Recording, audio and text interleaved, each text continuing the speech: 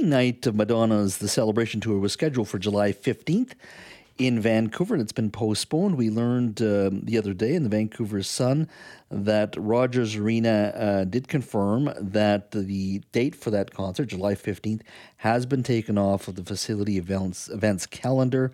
From what we hear, Madonna developed a serious bacterial infection, and she's been ICU for several days. Her manager does say that she does wish to get back to touring. They just don't have a firm date yet as to when that will happen. What is amazing about Madonna, who has, of course, been known for many years, staying in shape, eating very healthy as well. She's 64 years old, and she's turning 65 next month. And there's lots of acts out there that, when you think about it, are still touring. Think Rolling Stones and many others. And I was just going through a list. There's a lot of them. Bands from the 70s and the 60s in some cases, still touring. Joining me now to talk a little bit about is there a time when an artist should stop touring? Eric Alper is a publicist and music commentator at thatericalper.com, and he joins us now. Eric, thank you for joining us. Thanks, Had. How are you? I'm doing very, very well. Your thoughts first and foremost. Are you healthy? Are you good enough to tour the world? I would love to tour the world. I think I'm healthy. There was a time that I used to run around the world in my reporting days, and I know how much of a grind that can be. Your thoughts on this with Madonna? I mean, she'll be back, right? I mean, she'll be touring again. It's just a question of a few days here or there.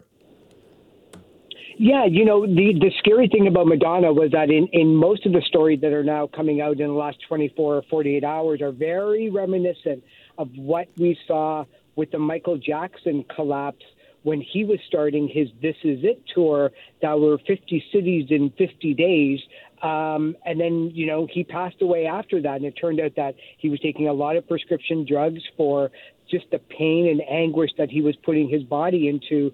And at 64, it's the rare person that can actually withhold not just singing and dancing for 2.5 to 3 hours, but the actual physical and mental grind of being on the road, taking flights, staying in hotels, eating at different places, traveling a lot. It may seem like fun, and believe me, I think it is, but it does become more of a mental and physical a little bit of an anguish more than I think people realize, and it can take their toll on anybody. Mm-hmm. Why does Madonna need to tour? She is an incredible success, an iconic artist. She has sold millions and millions of albums. She's known globally, a real cultural icon. She's made millions of dollars. Why does she need to tour?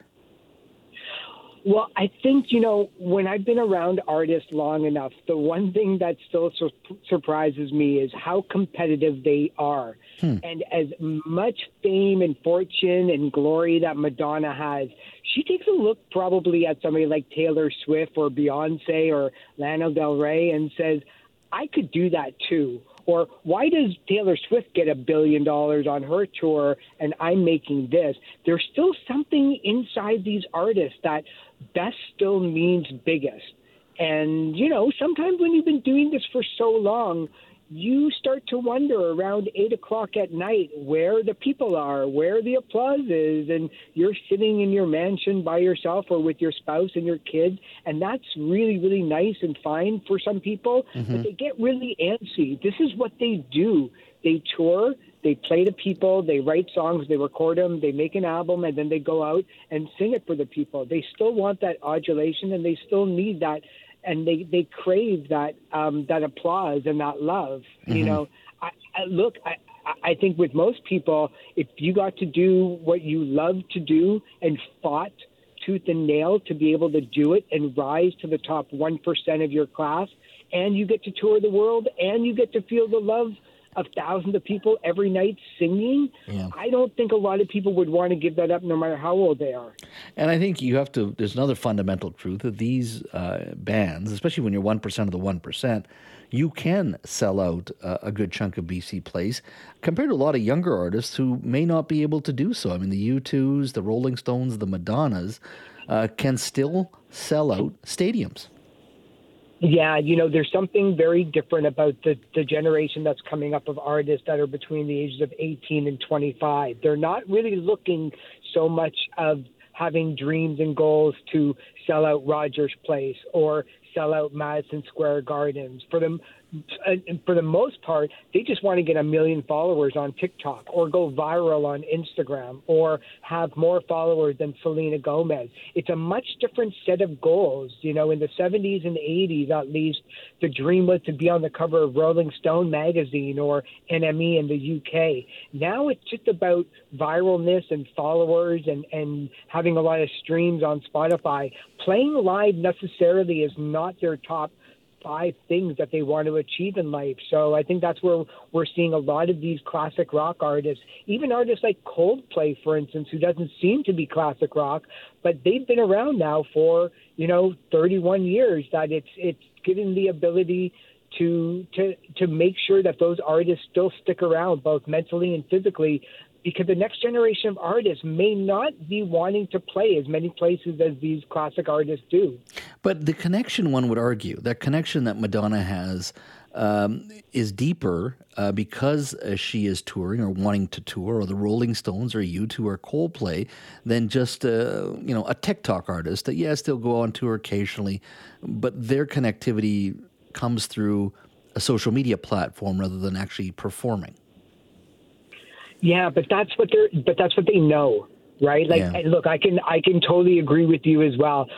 Even as a fan, when I go see a show, the electricity of sitting in the stands with people, there's nothing like it. The best moments sometimes are the ones where the lights go down before the artist goes on stage, and you can just feel the excitement in the air. That's what a lot of these artists are craving.